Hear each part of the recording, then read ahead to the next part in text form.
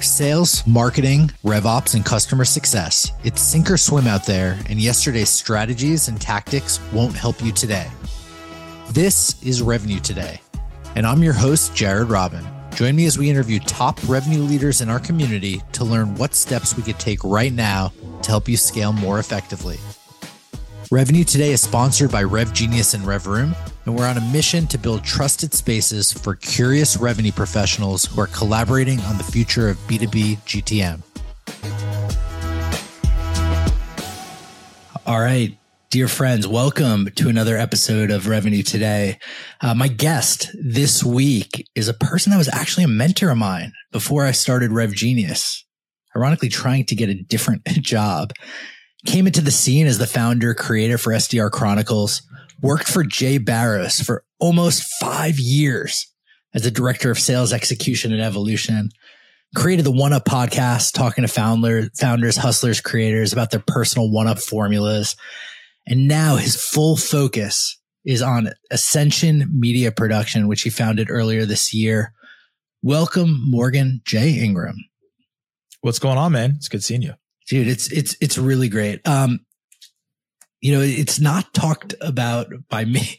Like, dude, you helped me try to find a job for weeks on end. Yeah, you were on the hunt, man. It's funny how things evolve. And now Ascension Media Productions, like what I'm most curious about with this, and when Morgan Ingram takes weeks before rolling something out, I know you're thinking deeply, right? Like this is, you interviewed, I could only imagine. So first off, was the One Up Formula podcast, did that help lead to the Ascension Media Productions? Like you hearing what was on founders' minds? Yeah, that's actually a good question. No one's asked that.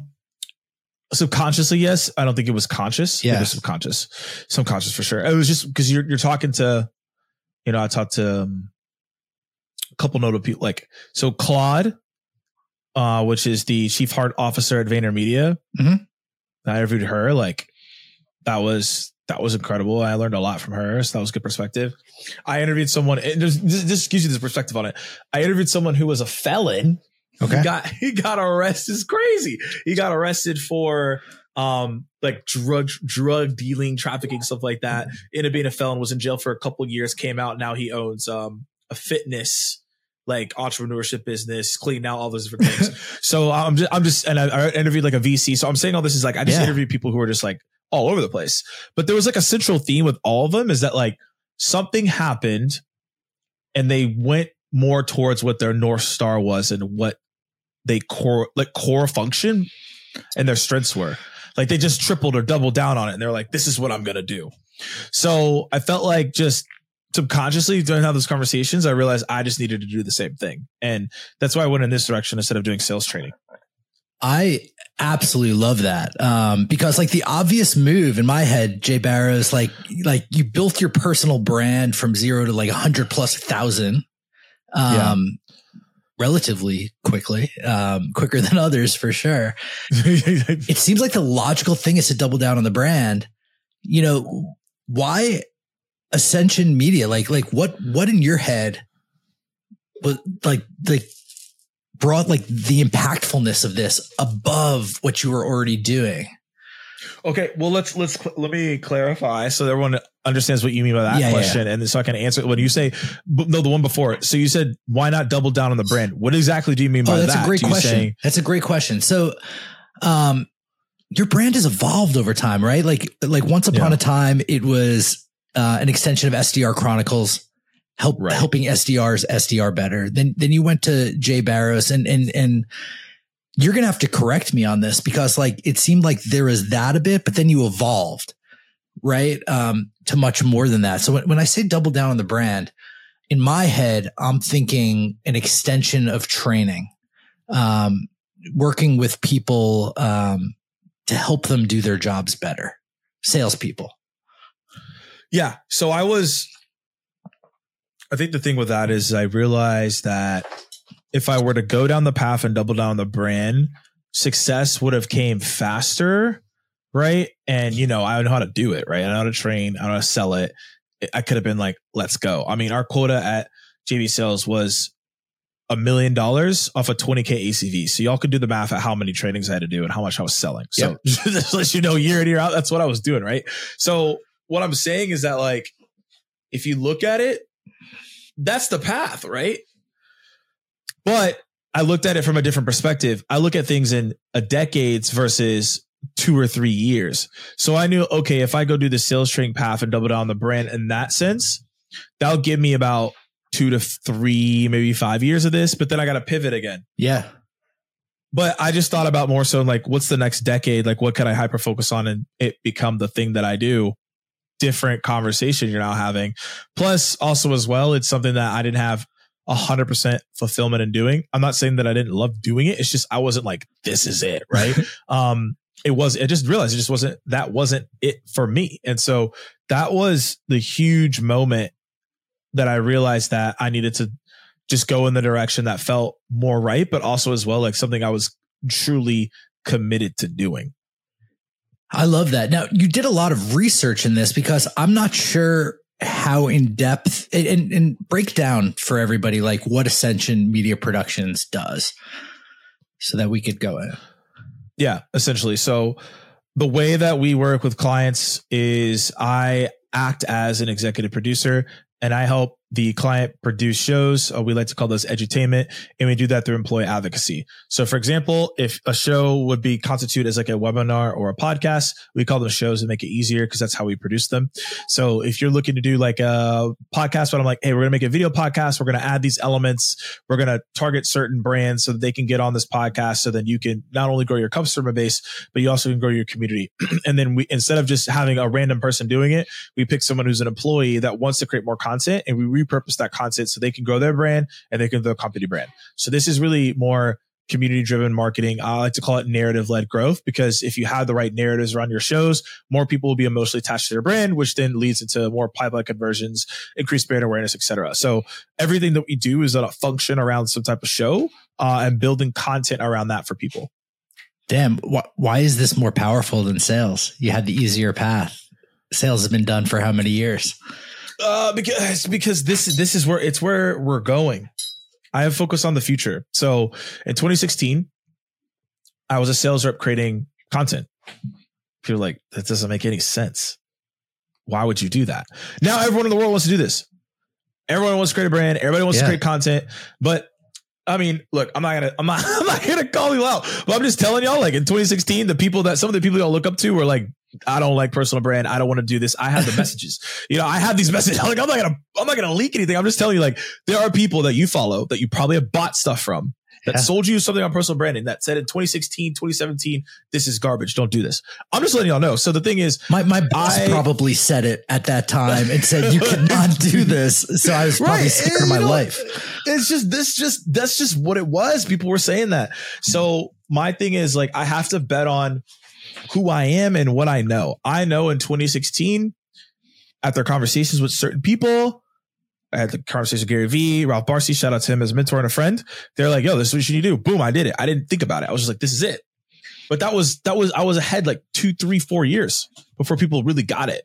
And so I have the same exact feeling about this that I did in 2016. So what I believe is that in our bodies, we have certain subconscious and conscious feelings about certain things, like, this is happening again. Now, you can either ignore it, which is terrible, or you could be like, this is it. So like for me, it was like, oh, this is the same thing. This is literally the same thing again. I have to take action. I can't neglect it. So that's what I've been doing. And that's been the path. And the easy path, again, would have been successful for my own ego, but this is outstressed myself to a whole different degree, but it's been good. I'm connected with people that I would never connect with if I didn't take this path. Dude, I mean, you're preaching to the choir. I never built community before 3 years ago. And now, you were just like, oh, here we are. But like, it feels like there's a gap. Yeah. Yeah. We had the call. It's like, when you know. Now, are other people going to get it originally? No. And that doesn't really matter. As long as you know and you can see it, then you got to go with it. And so that's, again, 2016 when I was like, this is it. That was it. I mean, it built the foundation of my entire career. And so that's the reason why I did it. I think that sales training is it's just not going to go as far as people think that it is. Like, you can see the writing on the wall, what's happening.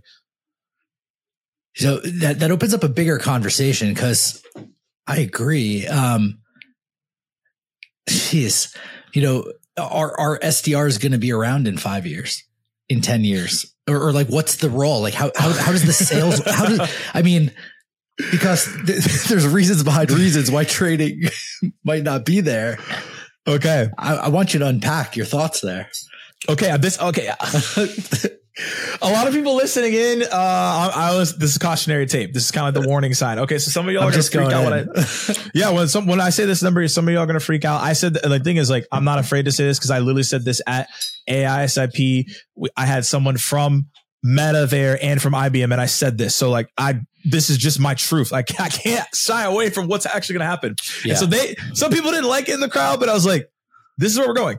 And also, I mean, depending on how it affect the way you build community, but I actually think it might even be benefit for you in the long term, but I'm curious to hear your comments on what I was about to say. Yeah. So here's the thing, y'all, like 60% of sales reps are going to get replaced. Now, how did I come to this number? Right. Cause you're like, that seems random. It's actually, when you think about it, that's AEs, that's SDRs. It's the whole thing. Okay. Whole thing. And so here's the thing, 2 caveat points to this. One is I want you to think about this one. 20% of the reps bring in 80% of the revenue. But isn't that just Pareto's law? Doesn't that always happen? Even if that's just but also statistically, that's the case. If you go get over 20% of the reps bring in 80% of the revenue. Sure. Okay. That's not, what are the other 80% doing? Right. So there's that. So then that leaves, right, 20% of them. So there's a gap where, okay, there's probably going to be another 20%. That's kind of what I'm putting in there. There's 20% of those reps that will be marginal. They'll be there. So again, that's why I said 40%. That's why I'm saying 40%. So again, 40% minus 100%, 60%. So 60% we're going to replace. That's how I'm coming to that math. Now, when you think of the second point is, a lot of leaders have been talking about this on LinkedIn, and it's hard for me to say because, like, again, I started off as SDR, like, like soothsayer, like, it's like I literally was out here like SDR. You were in the top 1% of the people that people followed in the SDR world. Right. So it's like, it's just hard for me to say all this stuff. Full sales cycle will come back. Yeah. Because AI is going to allow people to do outbound in an efficient way once people can do the third part I'm going to talk about, which is prompting. So a lot of the SDRs as of today, when I say replace, notice I didn't say that they're going to get eliminated. I said replace. It's a key wording that I said there. I didn't say they're going to get eliminated because some of you are like, well, I'm going to lose my job. Like, no. It'll just be replaced. If you go back and study, and this is important, you have to go back and study history. Some people are like, oh, I don't want to study history. Well, that's how you get cooked because you got to study it. So if you look at the agricultural revolution, the industrial revolution, and the computer revolution, those are the past 3 revolutions we've had. If you look at the history of them, the same thing is happening right now. It's just scaring more people because it potentially could take more jobs, and it might take your job. The agricultural revolution, nobody cares about because if you're not a farmer, nobody cared, right? Industrial revolution, if you didn't work in a factory, you didn't care. Computer revolution, that kind of shook a couple people because now grocery stores, but you still don't care. AI can actually take you out if you're not careful, right? So now that's why people are really afraid. There's really not a lot of reasons because like it can actually take you out. All those other revolutions couldn't take you out unless you were a certain job type. So if you look at, for example, if we go back to the agricultural revolution, like basically it was like farmers got replaced, but they just did other functions. So maybe instead of working the field, they worked something else, right? So it just replaces a function of something and then someone comes into play. So if you look at an SDR, they might not be making as many cold calls or emails as they used to, but if you're an SDR and you learn how to prompt, you still have an SDR job. You can still prompt and write solid emails. I think though SDRs will still be there as well for like enterprise accounts and more strategic accounts, or maybe focusing on a certain vertical. But I think having massive SDR teams is a thing of the past. I don't see that continuously happening. I don't envision that at all, to be transparent with you. So again, yeah, my take is a little bit different. I would say though as well, AI is going to replace a lot of the manual tasks. So you're going to increase active selling time, which again leads to my point of full sales cycle rep. It's like 27% of people have active selling time. So AI could probably do 3x that to get to like 70%.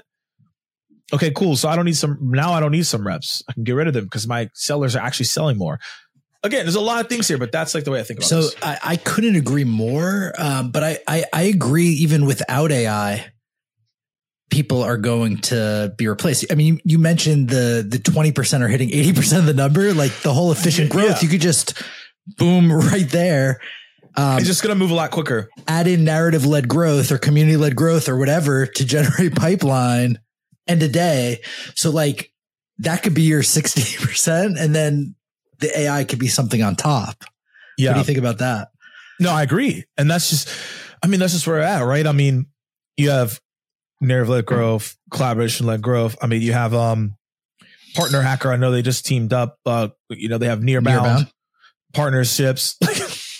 That's all coming into the play.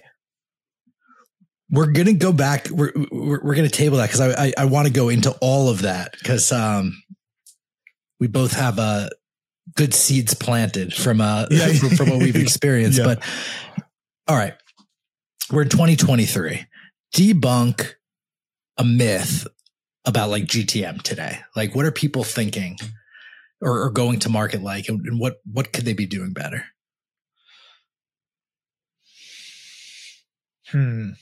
Okay.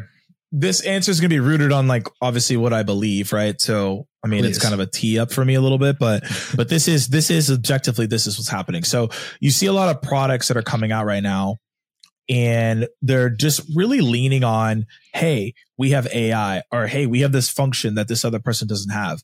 I just think we're going to a world that doesn't really matter anymore. Like, if you come out with a new feature and function, you're like, oh, this product doesn't have it. They're going to figure it out, and they're going to build it like in the next like 3 to 4 months. It's just the product development is very quick now. It used to not be, but now it's fast. Like, it's insane, right? So I think the biggest myth is that like, oh, we'll build this great product and they will come. They probably won't, and they won't come. You got to create some noise. And so again, that goes around what I've been saying, which is, how are you doing employee advocacy? A lot of people in the space are talking about people-led growth, creator-led growth. Great. I think at the end of the day, you need a narrative around those things. So it encompasses all those things. That's why I say narrative-led growth, which was the cornerstone here. However, you're going to need that component. The myth is that you're just going to build a product and people are just going to like it. There are some companies that have done that really well. I just think that now, because there's so much more noise, there's so much going on, you got to have that content that puts it out there and then brings them in. So that's at least my take. When you're employing like narrative led growth and creating this, positive ruckus, so to speak, like what KPIs help manage, like show success on that? Like what are you looking at? So there's tangibles and intangibles.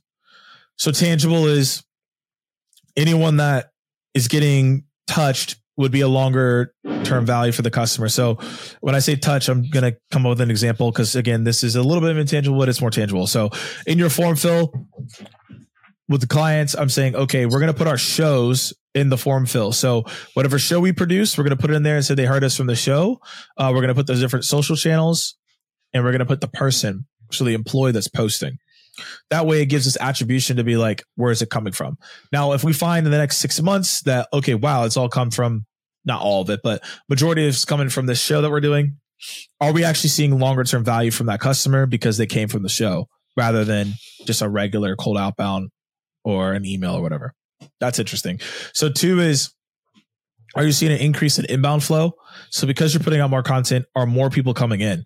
Again, all of these things are hard to track, right? But that's something that you can obviously look at. And another one that you can look at is, okay, and again, harder, but it's still measurable. Are we getting more outbound conversions because we built our content out and we have a brand out there? Because more people that know us, they're more willing to take those meetings, right? So that's like a tangible one.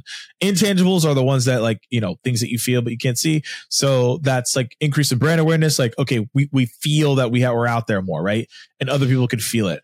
Harder to track. There is, I don't know, unless Jared, you know about something. There is no like company. There's not like a LinkedIn company page, like level up system, right? It's not like, hey, we went from level 2 to level 5. Like, you just know that, like, hey, we're just have a bigger brand awareness, right? Or, people are talking about us more on the calls, or like, people, are or knowing who we are when we see them in person. Like those are the intangibles. It's just how you feel about the brand as well. Last thing that I forgot to add on the tangibles is an increase in social lift. So we can see if the profile has increased. We can see if the followers have increased. But, that's a small little metric that I like to point out there. Yeah. I mean, how do you create the right narrative? Like how do you develop a narrative? Right. And walk me through the difference between narrative led growth and just like content led growth. So the thing is with content is nothing without context. So when people think about content led growth, it's mentally not putting you in the right spot, because if you're just like, I need to create content, your outcome is different. Mm-hmm. Because if I need to go create content as a company, okay, I'll just hire someone to chop up my stuff. I'll hire someone to, create a content calendar, and I'll hire someone to repurpose. Okay. That was content 10 years ago. Right. But no, people still do that though. B2B especially. Yeah. So it's still happening. It's not like these things are still happening. So the thing is, like, if you say content led growth, you just think we need to put out content. Well, that doesn't really do anything for you. You have to have context. So the difference here is, what is the consistent narrative that we're hammering to the market so they know what we're about with the content, which is different. Content led growth can be that, but most of the time it is not. If you look at brands, they're just putting out content to put out content because they know they need to. And then they're asking their employees to reshare what the blog post from marketing is. That's not really what you should be doing. It's still content though, but it's not the content you want, which is the problem. So the way I look at it is, on the narrative side, is how do you build a narrative? That is a lot harder, because the company narrative and the content narrative are two different things. So the company narrative, like, that's a lot of work there. And that is not my expertise of lane. I could talk about it, but where I'm really helping people is like, how do we take a company narrative and make it to a content narrative? Which is more, it's a complete different conversation. It's more compact. It's like, what topics do we need to be talking about? Because a narrative of a company could be like, we stand for this. This is where we're about. But if you got to think about that, that's marketing language. I'm taking the marketing broad language and making it into sales language in the content. Completely different way of thinking about it. Because most people are just like, oh, this is just content. No, we got to make the content like sell as we're posting it, so people are bought into what's going on. Yeah, it's marketing too, but it's also selling as an agent. And if you don't have a good narrative in that content telling a story, people aren't going to drive in. Do you agree, like with Isaac, CMO of Partner Hacker and Reveal, he said, have a radical point of view. That's essentially it, right? Because, okay. Yeah. Like something, what he said was provocative in a way that like an outsider would be like turned off by it, but somebody really close to the problem will be felt heard. Exactly. I'm trying to think of like I'm trying to think of a company that does this. I can't think right now, but that's 100% correct. Because if you have someone who's like, this is it, this is what it is, I'm gonna pay attention, right? Because they're coming in really strong. Like, okay, so if I have a really strong opinion on something right now that like I think a lot of people don't agree with. And I've said it before on Twitter. People were like, I don't agree with this. And I was like, oh, okay, whatever. I'm just telling you what my viewpoint is.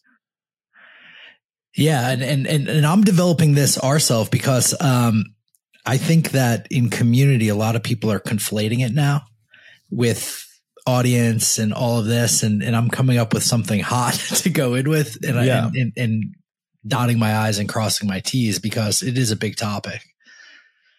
Right. And you know, what's funny? I just read your post and dude, I think that this is actually going on with community, like the me disease. Tell me about what's going on here. Like, people want to become YouTubers instead of anything else at a young age.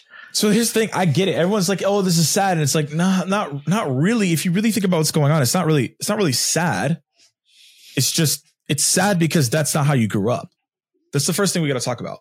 A lot of people are like, oh, that's sad. It's like, because it's not how you grew up. So yeah, it makes sense why it's sad. Yeah. I'm curious, like, how this me disease trickles in to SaaS and like go to market and like the culture in the space, like what you've seen. Yeah. So the me disease, so everybody has context. Post, yeah. Yeah. So everybody has context. I was reading a book. Shout out to Chris Luckett and the Category Pirates. This category design tool, the category marketing design toolkit. And in it, it talks about the me disease. And so between the ages of 6 to I think 18, I think it said, 78% of people want to become YouTubers. And it was like 87% of people want to become influencers. And a lot of people were like, oh, like, when you saw the comments, I was like, yo, what? Some people were like, that's not my kids. Like, that's never going to happen. This is ridiculous. I'm sad. And I'm like, okay, this is the problem with the world sometimes. You can't look at things in your own environment. You are the outlier. You are the minority. You have to look at things in the majority. Because Mr. Beast has what, 20, 30, 50 million subscribers, something like that? Number one on YouTube. Right. Okay. 80% of those people are kids. And so, okay, if my kid is watching someone make a video and he's making millions of dollars, why the heck would I not want to do that? I don't have to go to an office. I don't have to commute. And this, I'm just getting really deep inside. This is people. Some people are here. You may not like this, but it doesn't really matter. But the thing is, you gotta think about this. Okay, COVID happened. Before COVID, you gotta think about what we've been priming kids.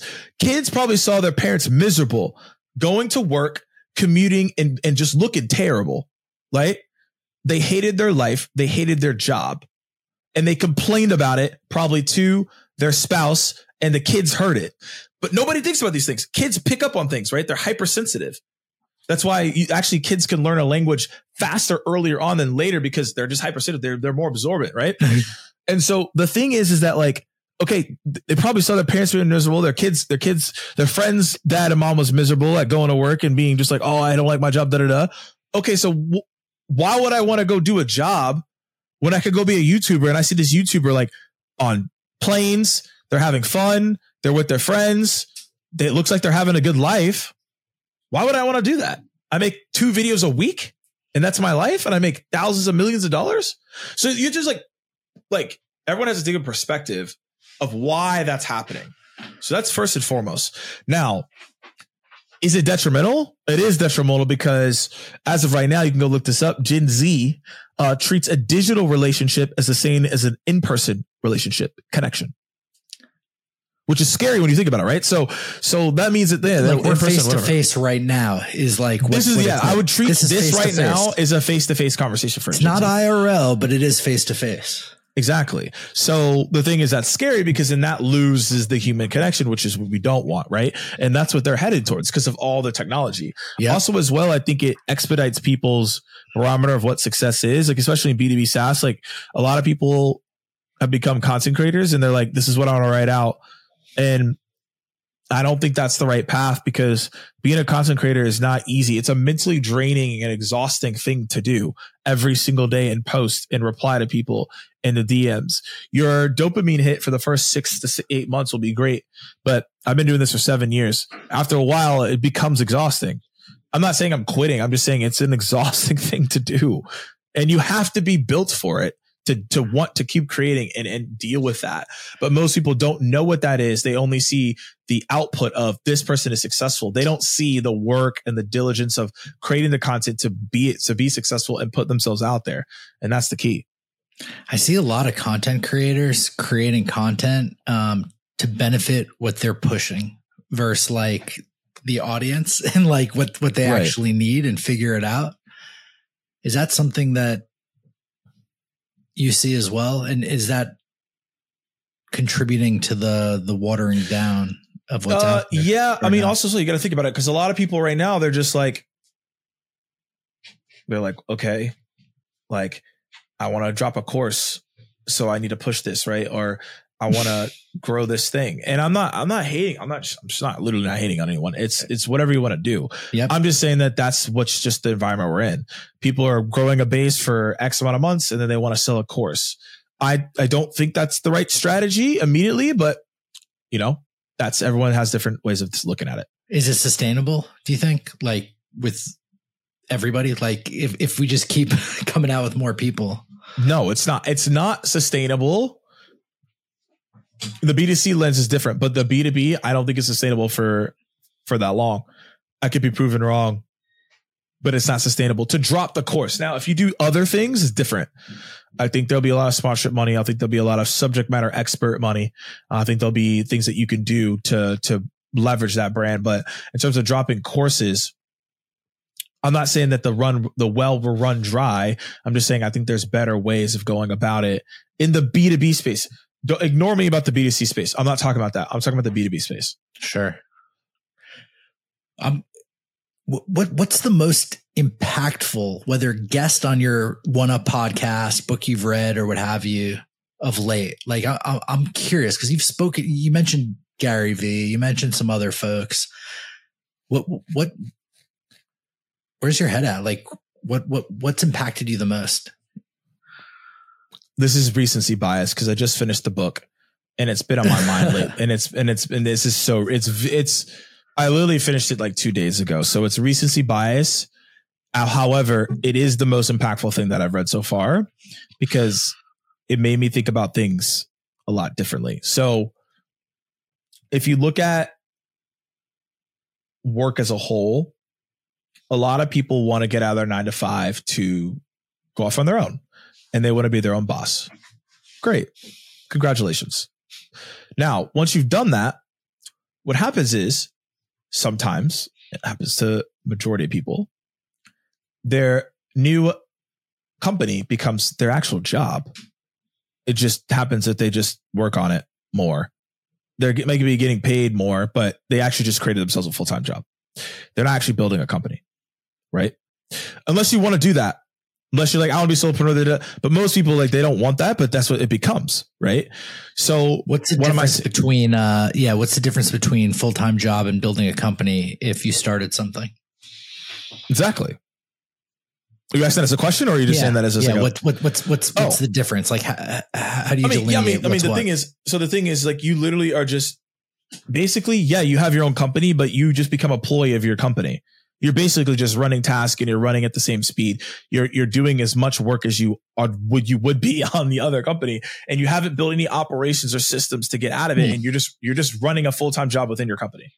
You're not actually building a company as like a CEO. You're not like outsourcing, scaling, hiring, delegating, scaling, whatever it is. Now, again, if you don't want to scale, that's a different conversation. I'm just saying that, like, most people, they start something to have freedom, but then it becomes a full-time job and you have no freedom, and you're making money, but you have no freedom. So you actually just create another job for yourself. Yeah, you're the boss, but like you just create another full-time job. That's what I mean by that. Yeah. And what book were you referring to? So which will go into what I've been learning. So it's called Buy Back Your Time by Dan Martell. Okay. I love this dude. And he's in SaaS too. He knows a good amount of people in SaaS. He ran like something called the SaaS Academy. So like he actually has done some stuff in our space. So yeah, I mean, Twitter is actually where I've spent the majority of my time, and we started connecting. We've had a couple conversations. I bought his book, and like I was like, this thing is crazy. So why is it important? Because the thing that he talks about is a different quadrants. So there's like a replacement quadrant, there's a production quadrant, and I might be butchering it because I literally just finished this book, so I'm remembering it. But production quadrant, the replacement quadrant, I forgot the exact name of it, but it's a quadrant that basically is like a draining quadrant. And those are like, there's another one, I think it's called the delegation quadrant, I think. But basically what it talks about is the first quadrant you have is the draining quadrant. You want to figure out what is draining your energy that's not allowing you to be high producing. The goal of the book, and I've already started working on it in the past couple of days. The goal of the book is like, you should spend 90 to 95% of your time in the production quadrant and high leverage activities. Now, if you look at your time today, that's probably not what's happening, right? Because you left your job because you weren't in the production quadrant. But now, you know what I'm saying? Like now you literally created your company, but now you're literally in a quadrant where all your energy is drained doing things you don't want to do. So I was reading this and I was like, oh my gosh, like, yeah, there's a lot of things I do that I don't want to do. A lot of empathy going here. Yeah. And I was like, oh my gosh, like what the heck? So I mean, yeah, it's inevitable that you have to do things you don't want to do. That's what I'm saying. I'm not saying that you're going to go take a vacation. I'm just saying, how do you buy back your time and find areas to get you in the production quadrant? I should only be doing like 3 to 10 things that are highly producing that I love to do. That takes time, but it's possible. So literally I've been spending hours in step-by-step process. Okay, from beginning to end, how do we service clients? Who owns this role? How long does it take? What should they be doing? Do we have a process for it? If we don't have a process for it, we need to build it. We need to figure this out.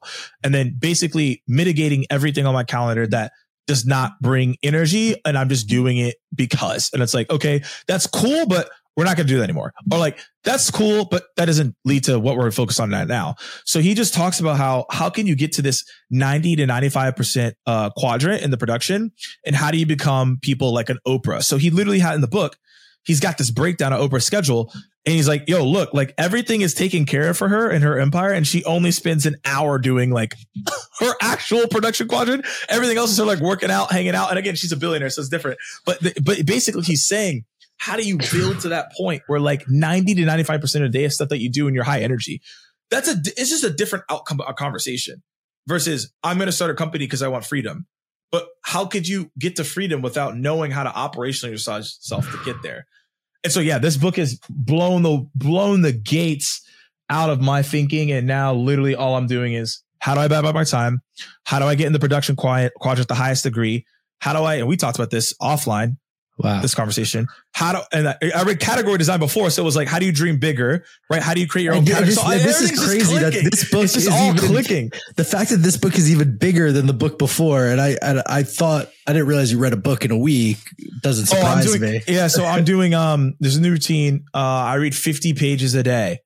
So after I go to the gym, I go to the park for an hour and I read. But again, that's because I've been getting time back. So as I've been getting time back, I just sit there. Again, some people may want to do this. So don't be like, oh, I'm working. Like I'm single, I have kids. So I'm taking advantage of time. So the thing is like, I can do these things. You may not be able to. Is this first thing in the morning or last thing at night? First thing in the morning. So really after the gym, boom, I go to the park, read, I'll come back home and read, and I can knock out 50 pages, in a book. I'll read like a personal and professional book. But anyways, so I went through it very quickly because I was like, this is what I need. Like, this is it. And so, in finishing that book, it just talks about that dreaming big, how to do a vision that's actually practical that you can speak to. How do you buy back your time? How do you actually hire the right person? I literally have a thing set up for my VA. How do you set up your VA appropriately? How do you get rid of how do you not be in your inbox all day? How do you set up it's just things that like you don't really think about, and you have to get rid of your ego in order to execute them. It's hard. That's life. I'm thinking, how do I get out of my inbox? I'm going to check my inbox until 4 or 5 p.m. because I can't. No, he gives you literally a system on how your VA can check your inbox and give you labels. It's wild. So we started implementing it yesterday. So boom, everything's labeled. Everything we're getting to a point where I'm not even going to look at the main inbox. That's the goal, as he said. So I'm like, I'm just going to follow it. Like, clearly makes sense to me. Like, I'm not trying to be stressed out all the time. So yeah, it's cool. Is this better for solopreneurs or also for everyone? Leaders? Because everyone, because every single person, this is the conclusion that I made. Because I used to be like, I want to handle everything myself, and no one could do it better than me. I think a lot of people listening are probably the same thing. Like, I'm going to do this better than everybody. And he said something in the book. I was like, dang, he's right. He's like, don't aim for 100%, aim for 80. 80, just 80% there. He's like, there's no way everyone's going to do it like you. But he's like, if you're doing everything though, that's not going to help you either. So he's like, at least get it to 80% done. I was like, all right. Well, I mean, basically 80% like of what you would like, basically. Not 80% done. It's going to get done. But like at the 80% of what you would say, like, this is 100%, right? So yeah, once I thought about that, I was like, oh, all right. I can look at this differently now. I don't have to be like, this has to be. Like, you can let people do what they need to do. But it's applicable for everyone because it teaches you how to do like give feedback. It shows you how to coach, leadership. If you're a solopreneur, you should have a VA. If you don't have a VA, you should get on it. Like, it's just little things like that. I think I just bought it. No, I'm telling you, you're gonna read it. Like you're gonna read it into you're gonna read the first chapter, and then you're gonna be like, wait, and then you're gonna finish it and be like, whoa, bro, like what? Like, I'm like blown away that I was like, this thing is crazy. Insane. I mean, you have so much going on, and you talk about, an eye for the future, you creating Ascension to do the new thing. And that's like super admirable. And I do think your finger's on the pulse with that. What excites you the most about the future though? Okay. Question back to you to answer this appropriately. Yeah. My future or the future? The future, period. Take it any direction that you want. I'm really deep into AI. I'm pretty deep in. I know there's always gonna be people who are deeper than me, but I know enough. And so what I'm the most excited about is using the knowledge that I've learned and other people's knowledge and creating prompts and systems and making our lives a lot easier. AI, as much as people are afraid about it, it actually can make your life easy too. Like there's a lot of things that I think in the next 3 to 5 years will be like super easy to get done. All the manual grueling things that you don't want to do. Like I wouldn't be surprised if they have an AI like billing and invoicing where literally the AIs just talk to each other and just figure it out. I don't have to deal with it. Like figure out the taxes, figure out the accounting, think about that. It just save us a lot of time. Everybody just like figure it out. Now for people that are in accounting, finance are going to be mad, but it is what it is. But the thing is like, that's something that can happen. So my thing is that like, I'm just excited about the future of AI and how it will save a lot of people time. So it allows us to be in more of a creative space. But again, that's also biased for me because I am a creative. So I want to be in my creative zone as much as possible. I don't want to do all the manual things that I have to do because it takes me away from that. That's my natural state. But my thing is I'm personally excited about the future because like there are things that are happening that will allow me to be like in optimal creation state always. I can come up with new ideas. I can come up with new concepts because that's where at least where I thrive best. But everyone's different on how they would perceive this. But that's just me. Can you manage? And let me switch this around. Not just manage. Can you create an AI driven product for Ascension to help do what you're doing better?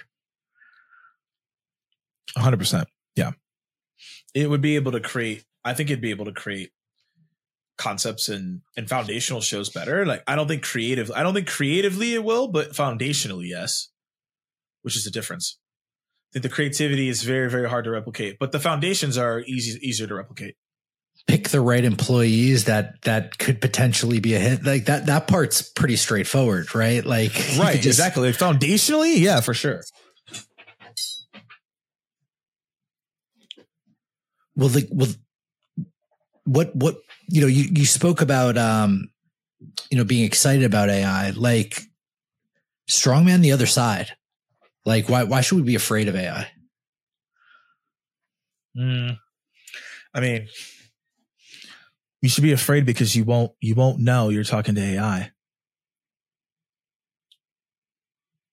So think about it. Yeah. So I brought this up at the conference. Everyone was like, "Oh, I wouldn't know." It's like, you guys just don't get it. Okay. Let's give it 5 years.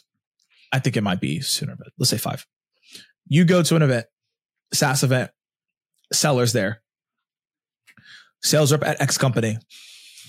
I guarantee you that sales rep, that's the best sales rep on your team on the floor, do all this stuff for the event, AI. You won't even know. It'll sound like a regular person.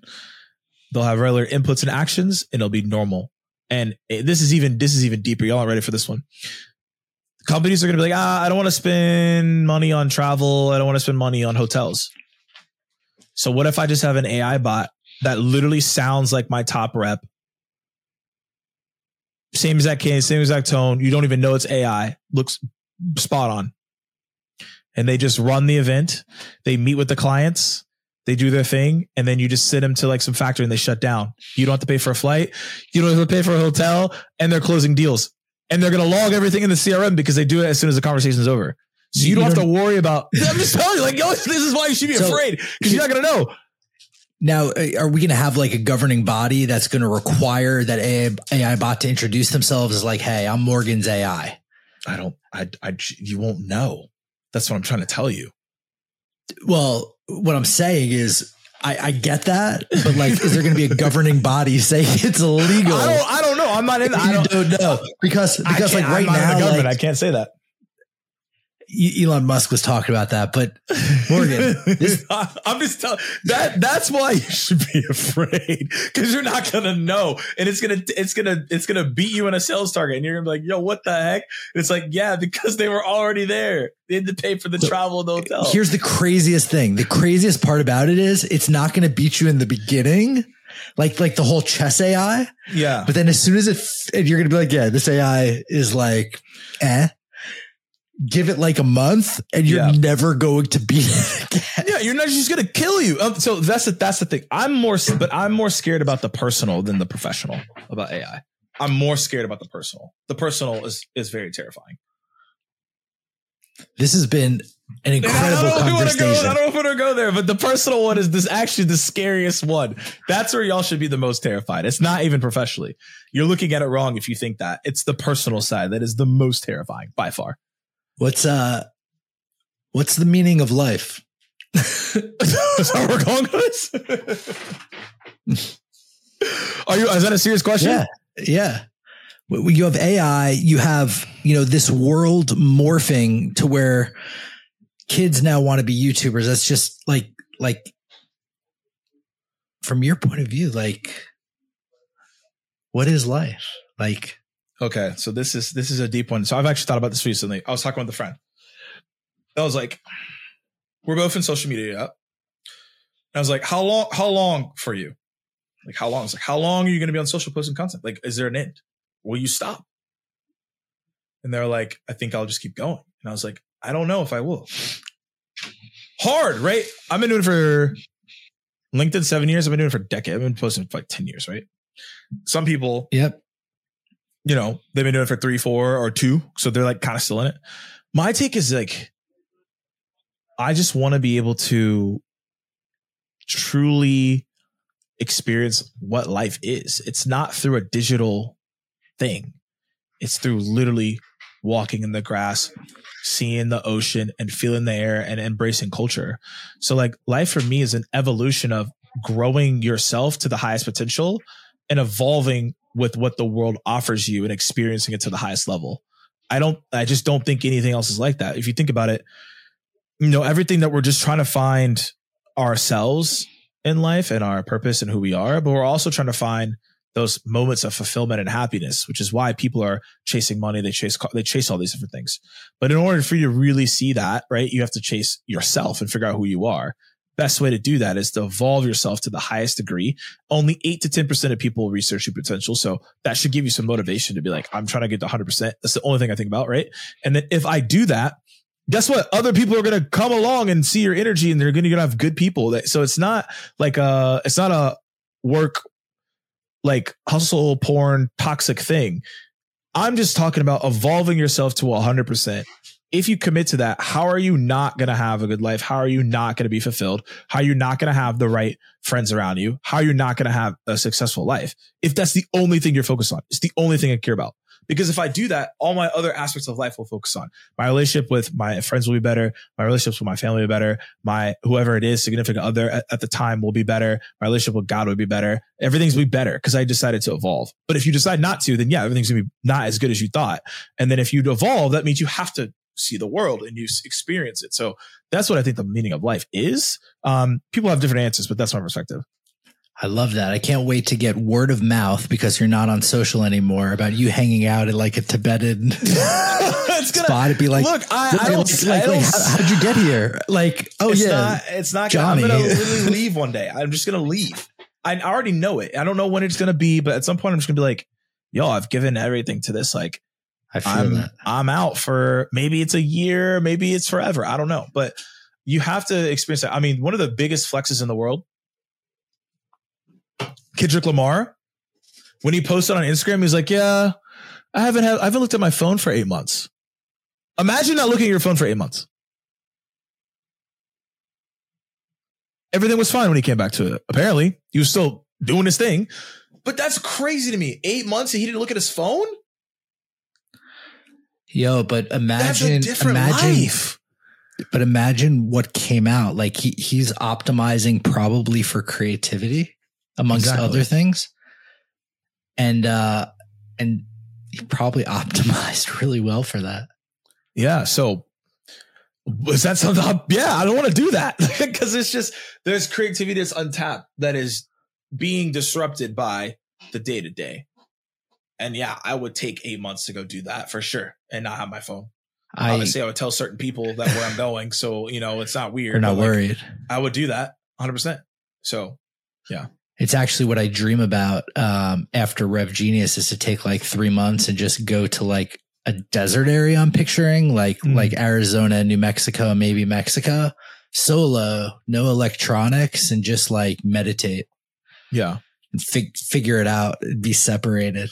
Dude, I love that answer. And I'm so happy that you were here today. Morgan, how could everybody get in touch with you, find out more about Ascension, et cetera? Yeah. So website is coming out soon. So I'll probably make a post about this thing soon. But if you want to find me, LinkedIn, Morgan J. Ingram, YouTube's the same, Morgan J. Ingram. And then I have a newsletter called Commish, and it's at morganjingram.com.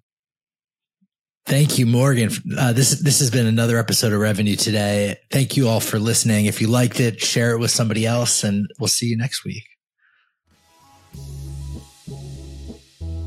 Thank you, friends, for joining me. That was another great episode of Revenue Today. If you're looking to listen to more episodes or for the show notes, go to revgenius.com. For all my friends in the Rev Genius community, it was awesome to spend this time with you. Please DM me any feedback or ideas for future podcasts in our Slack channel or on LinkedIn. If you're not in Rev Genius, join us. It's revgenius.com. It's free and it's fast to join, and really for all levels of revenue professionals. For senior leaders, we just launched a private community just for you called Rev Room. We know it gets lonely out there, and we've built a tight-knit group of senior leaders collaborating on the future of B2B go-to-market. Looking forward to seeing you all there.